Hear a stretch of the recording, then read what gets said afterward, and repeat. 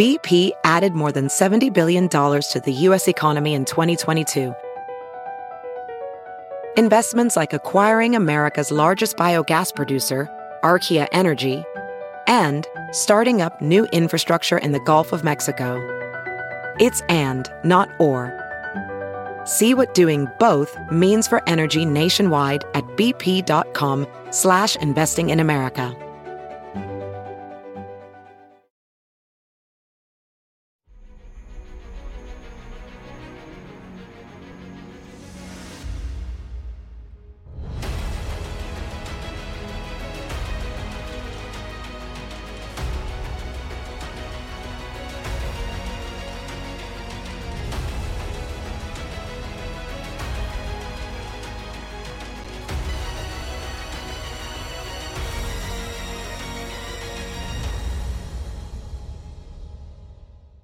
Hi, everyone. Judge Andrew Napolitano here for Judging Freedom.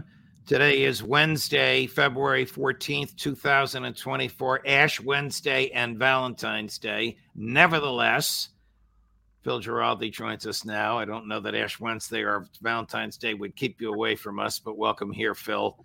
It's always a pleasure. Well, thank you. Has APEC corrupted the American government? Well, I think there's no question but that the American government has been corrupted by AIPAC and other groups that are dedicated to what we might call or they might call the American-Israel relationship. The question is, to what extent has it taken place? There have been a couple of articles appearing recently itemizing how many congressmen were getting how much money from AIPAC and other similar sources. And it's quite astonishing to read. Some people, like your senator there from New Jersey, Mr. Menendez, was up in the $3 million range. And so, this kind of stuff is going on constantly. The government is naturally corrupted. The politicians don't care about what you or me or the rest of the public think about Gaza. What they care about is that they keep that money flowing. And if they vote the wrong way, it is going to stop. And they're going to get a lot of bad press. So this is the way the game is played. And it's not a question of what's right or wrong. It's a question of what's in this for me, I'm afraid. Are American members of Congress, House and Senate, fearful of AIPAC, that if they vote against what AIPAC wants, AIPAC will donate money to their opposition, whether it's in a primary or a general election?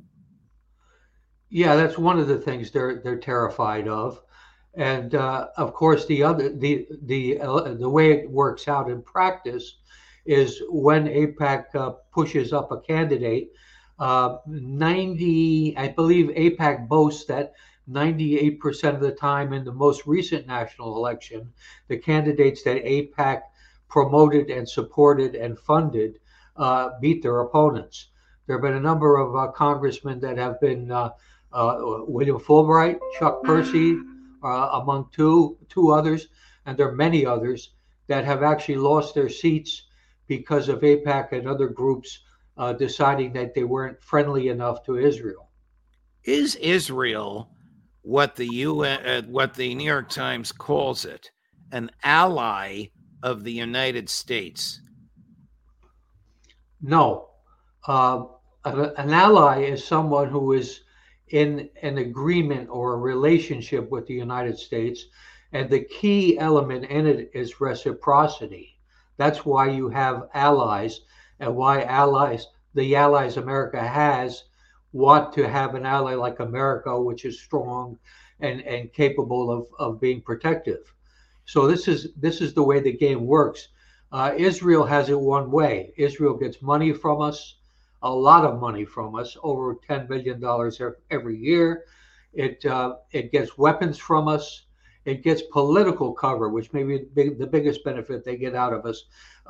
The U.S. has done 47 vetoes of resolutions that were critical of Israel.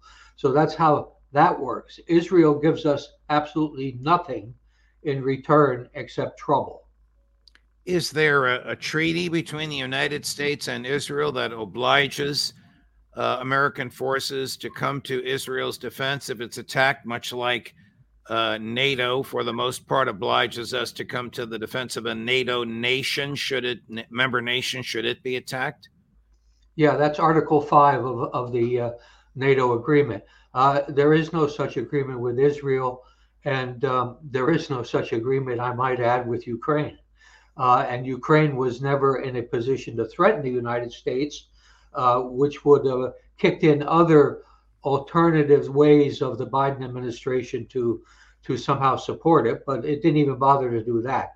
And so we have both Israel and Ukraine involved in wars now in which we are involved because we're providing money in both cases, weapons in both cases, and we have advisors and intelligence people and military people in both places. So we are at war, and no act of war was ever declared, and also we were never threatened. This is an interesting time we are living in. I get it that AIPAC and other pro-Israeli government groups are pressuring members of Congress, but where's the pressure coming from for Ukraine? That's nonsense that the Senate purported to debate all weekend. I saw a clip of a speech that Chuck Schumer gave and one that Mitt Romney gave. They were both absurd. We can play them for you if you want to see them.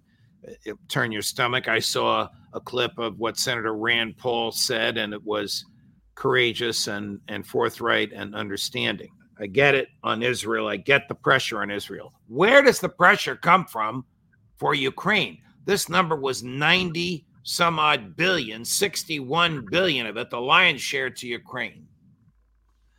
Well, it's a lot of the same people because we're talking about the neoconservative movement, which has based its appeal on overwhelming, shall we say, military force as an option to use to promote American interests worldwide. So there are a lot of ways this manifests itself. And I would add that when I see, go for example, to the American Enterprise Institute site, it's the same people who are advocating total support for Israel and also total support continuing for Ukraine, even though everyone sort of perceives now that that's a lost cause. But this is the same people. And I might add, a lot of the Jewish neoconservatives are themselves of Russian background. And this has led them to actually kind of hate Russia as an issue going way back in their families and in their perceptions of what life was like for them in Russia. So it's, there are a lot of elements playing into this, but the fact is that it's kind of all the same people.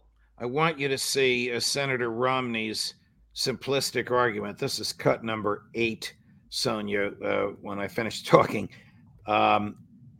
This is a series of clips that we put together in one speech that he made about what will happen.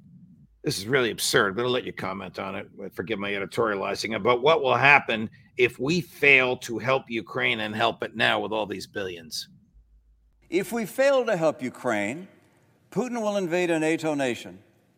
He may delay his next invasion until he rebuilds his decimated military. But we must be clear-eyed. Ukraine is not the end. It is a step. If we fail to help Ukraine, China will eventually absorb Taiwan. If we fail to help Ukraine, NATO, the alliance that's prevented great power conflict for over 75 years, will falter and eventually disintegrate. If we fail to help Ukraine, China will eventually absorb Taiwan. If we fail to help Ukraine, we will abandon our word and our commitment, providing to our friends a view that America cannot be trusted. Now, Ukraine is on its last legs. Does the man know what he's talking about, Phil?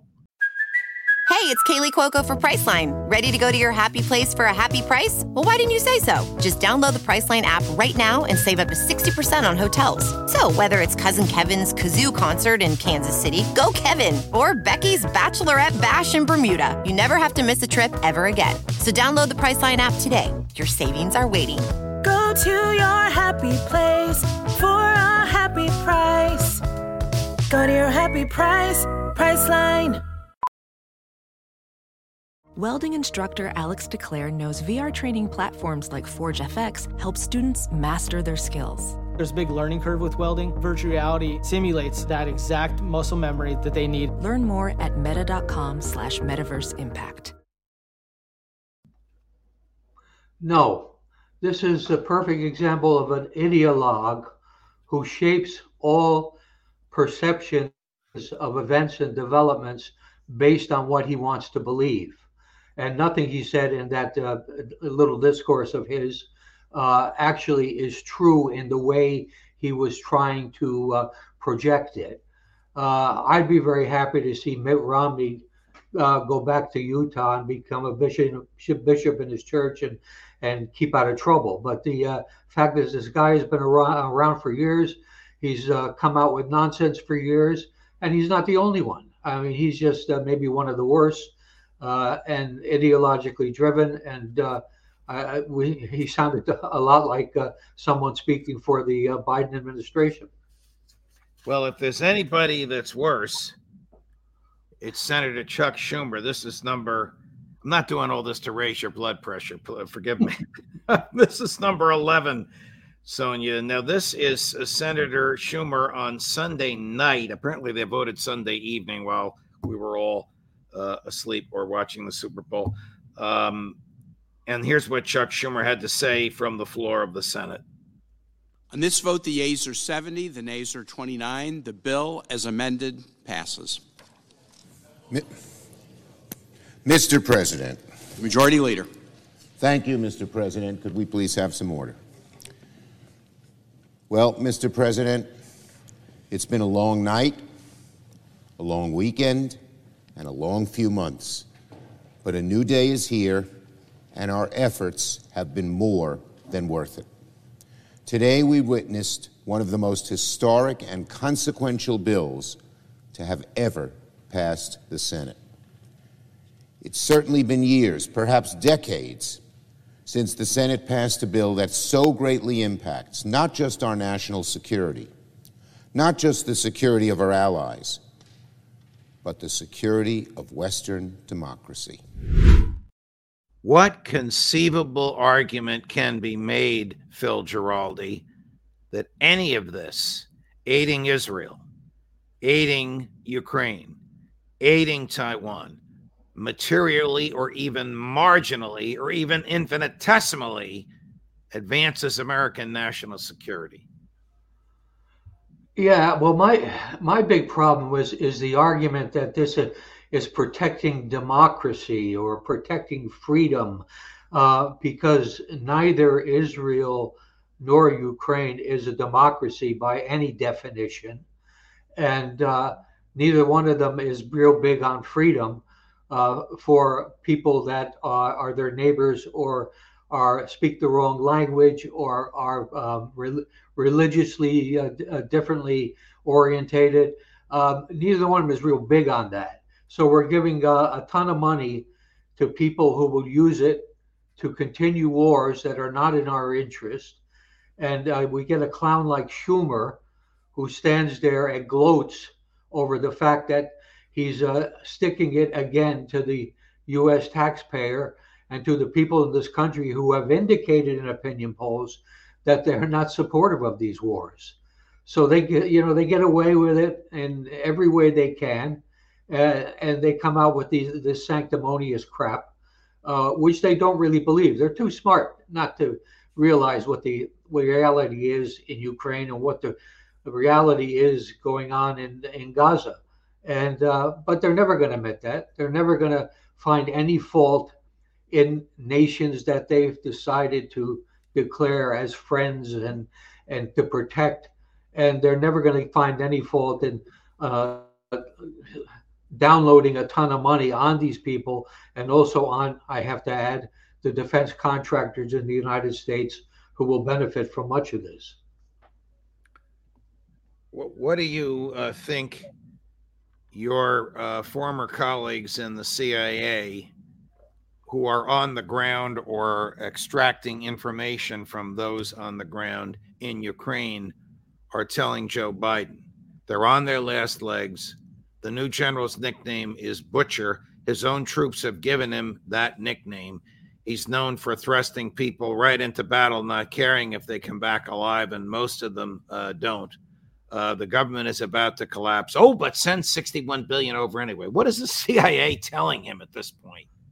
Well, they're probably telling him the same thing that analysts from the Pentagon are telling him and from State Department are telling him. They're all telling him the reality that you just described, that this is on its last legs, an infusion of money, a considerable part of which only goes to keeping the government running, which means, spreading the corruption around so everybody is happy and on board until it all falls apart. So this is awful stuff. And I'm sure that the agency people that are over there, like the other analysts and the other intelligence people, State Department people, are all, they're seeing what's there and they're probably reporting it. But when it gets back to Washington, there's kind of a magic show that takes place where all these contrary reports are somehow put in a cabinet somewhere. And the stuff that goes forward to the policymakers like Biden and his crew somehow makes it to the top. It's a game that's being played. That we try to fool the people. We try to do this, and this is how we do it. Here's more game playing, Sonia. Cut number 9. Here's President Biden after the Senate vote, about which Senator Schumer gloated, and during which Senator Romney gave that absurd speech. Here's the president. Now he refers, I think he means, sometimes he doesn't always say what he means. Sometimes you don't know what he means. Sometimes you don't understand what he's saying. But at the end of this little clip that we're going to play, he says, "May God protect our speaker." He might be referring to Mike Johnson, who's a Christian nationalist and who might appreciate hearing the president say, "May God protect him," because Speaker Johnson fears that if he brings this Ukraine Israel thing up for a vote without whatever else the Republicans in the House want with it, he might be challenged for the speakership. But here's the president last night. It's time for the House Republicans to do the same thing, to pass this bill immediately, to stand for decency, stand for democracy, to stand up to a so-called leader hell-bent on weakening American security. And I mean it sincerely. History is watching. History is watching. In moments like this, we have to remember who we are. We're the United States of America. The world is looking to us. There's nothing beyond our capacity when we act together. In this case, acting together includes acting with our NATO allies. God bless you all. May God protect our speakers. And I promise I'll come back and answer questions later. Thank you. Sir, when Trump said that, sir, what did Putin hear? What's plan B if the speaker doesn't act? Sir, the hostages. I wish he would have answered some of those questions. I would have challenged them, as I know you would, on decency and democracy. You're going to challenge Israel. You're going to say defending Israel and its slaughter, and I'm going to let you tell a story about torture in a minute, and call it decency. You're going to challenge a country that has a religious requirement to vote and to run for office, and in some cases to own property, and call it democracy. You're going to refer to a country that's influenced by Nazis, Ukraine, and call it decency.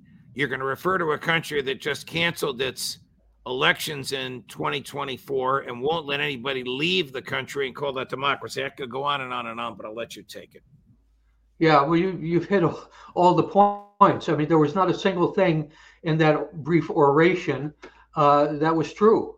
I mean, and of course, the one I really like is the one how it's keeping us more secure. You know, we're a lot safer. You Americans are a lot safer right now because we are going to give $61 billion to one of the most corrupt countries in the world, and we're going to give another $14 billion to another country that is committing genocide and is closing in as we speak on a million refugees who have nowhere to go, and they're about to get bombed, and they're about to have an army coming in to shoot them. So this is the kind of friends we have, and this is the kind of world we are creating by this kind of nonsense. And far more scary than that was kind of the way he looked and the way he was speaking. And this is one scary creature. Yeah, I think you're being charitable, Phil. What have you learned today from your sources in Israel is going on in certain Israeli prisons? Warning, this is a little gut-wrenching what Phil is about to tell you. Yeah, I came across an article today from the Middle East that was completely credible, based on eyewitnesses and some of the victims of this practice. Apparently, the Israeli army is operating two prisons, one of which is on the border with Gaza, and the other one is in the south of Israel itself. And in these prisons, they exclusively have Palestinian prisoners. Now, these prisoners are often people that are not charged with a crime, that they're not caught in flagrante committing terrorist acts or anything like that. They're just ordinary Palestinian men who are rounded up and brought to the prison. And lately, it appears that they've been stripped down to their underwear, brought into special rooms in the prisons where they are beaten, tortured, and humiliated. Now, the interesting aspect of this is that recently the Israeli army has allowed Israeli civilians to come in and witness what is going on and participate by cheering when they feel appropriate, or trying to humiliate the prisoners by shouting and screaming at them, and also taking video movies of with their phone cameras to be able to share the experience with family and friends. I have no reason to doubt that this story is, or to think that this story is in any way false. I will be posting it, and but this is just so hideous, and it gets more hideous every day. This is an abomination, and we Americans are in it up to the eyeballs, thanks to our government. Thanks to the president, who's funding genocide. Now he's funding torture.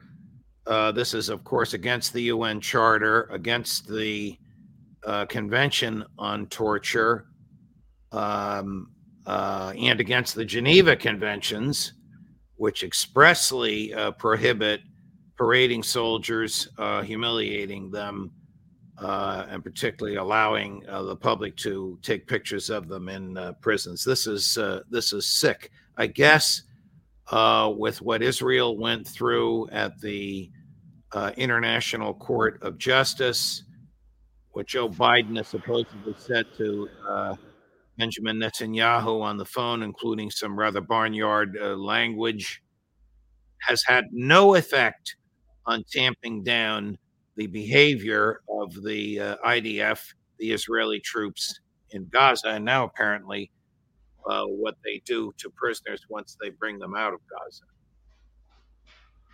Yeah, this is just it's an outrage, and it's the fact that this is all visible to the world community if it chooses to look, and a lot of the world community has looked and is reading this and seeing this. But here in the United States, I mean, it's the New York Times won't be telling you the story. I don't think.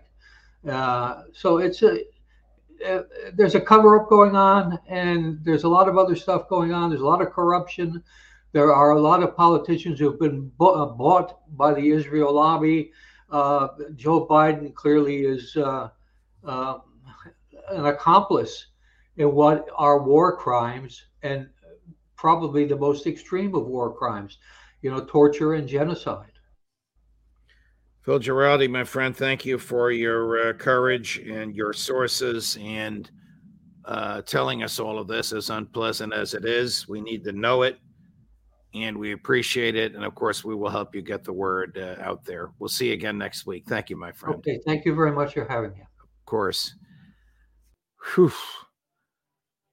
Coming up at 4 o'clock this afternoon Eastern, Aaron Matei on more of this, on what is the Israeli army up to now and why, in God's name, we sending money close to $100 billion to Ukraine. Judge Napolitano for Judging Freedom.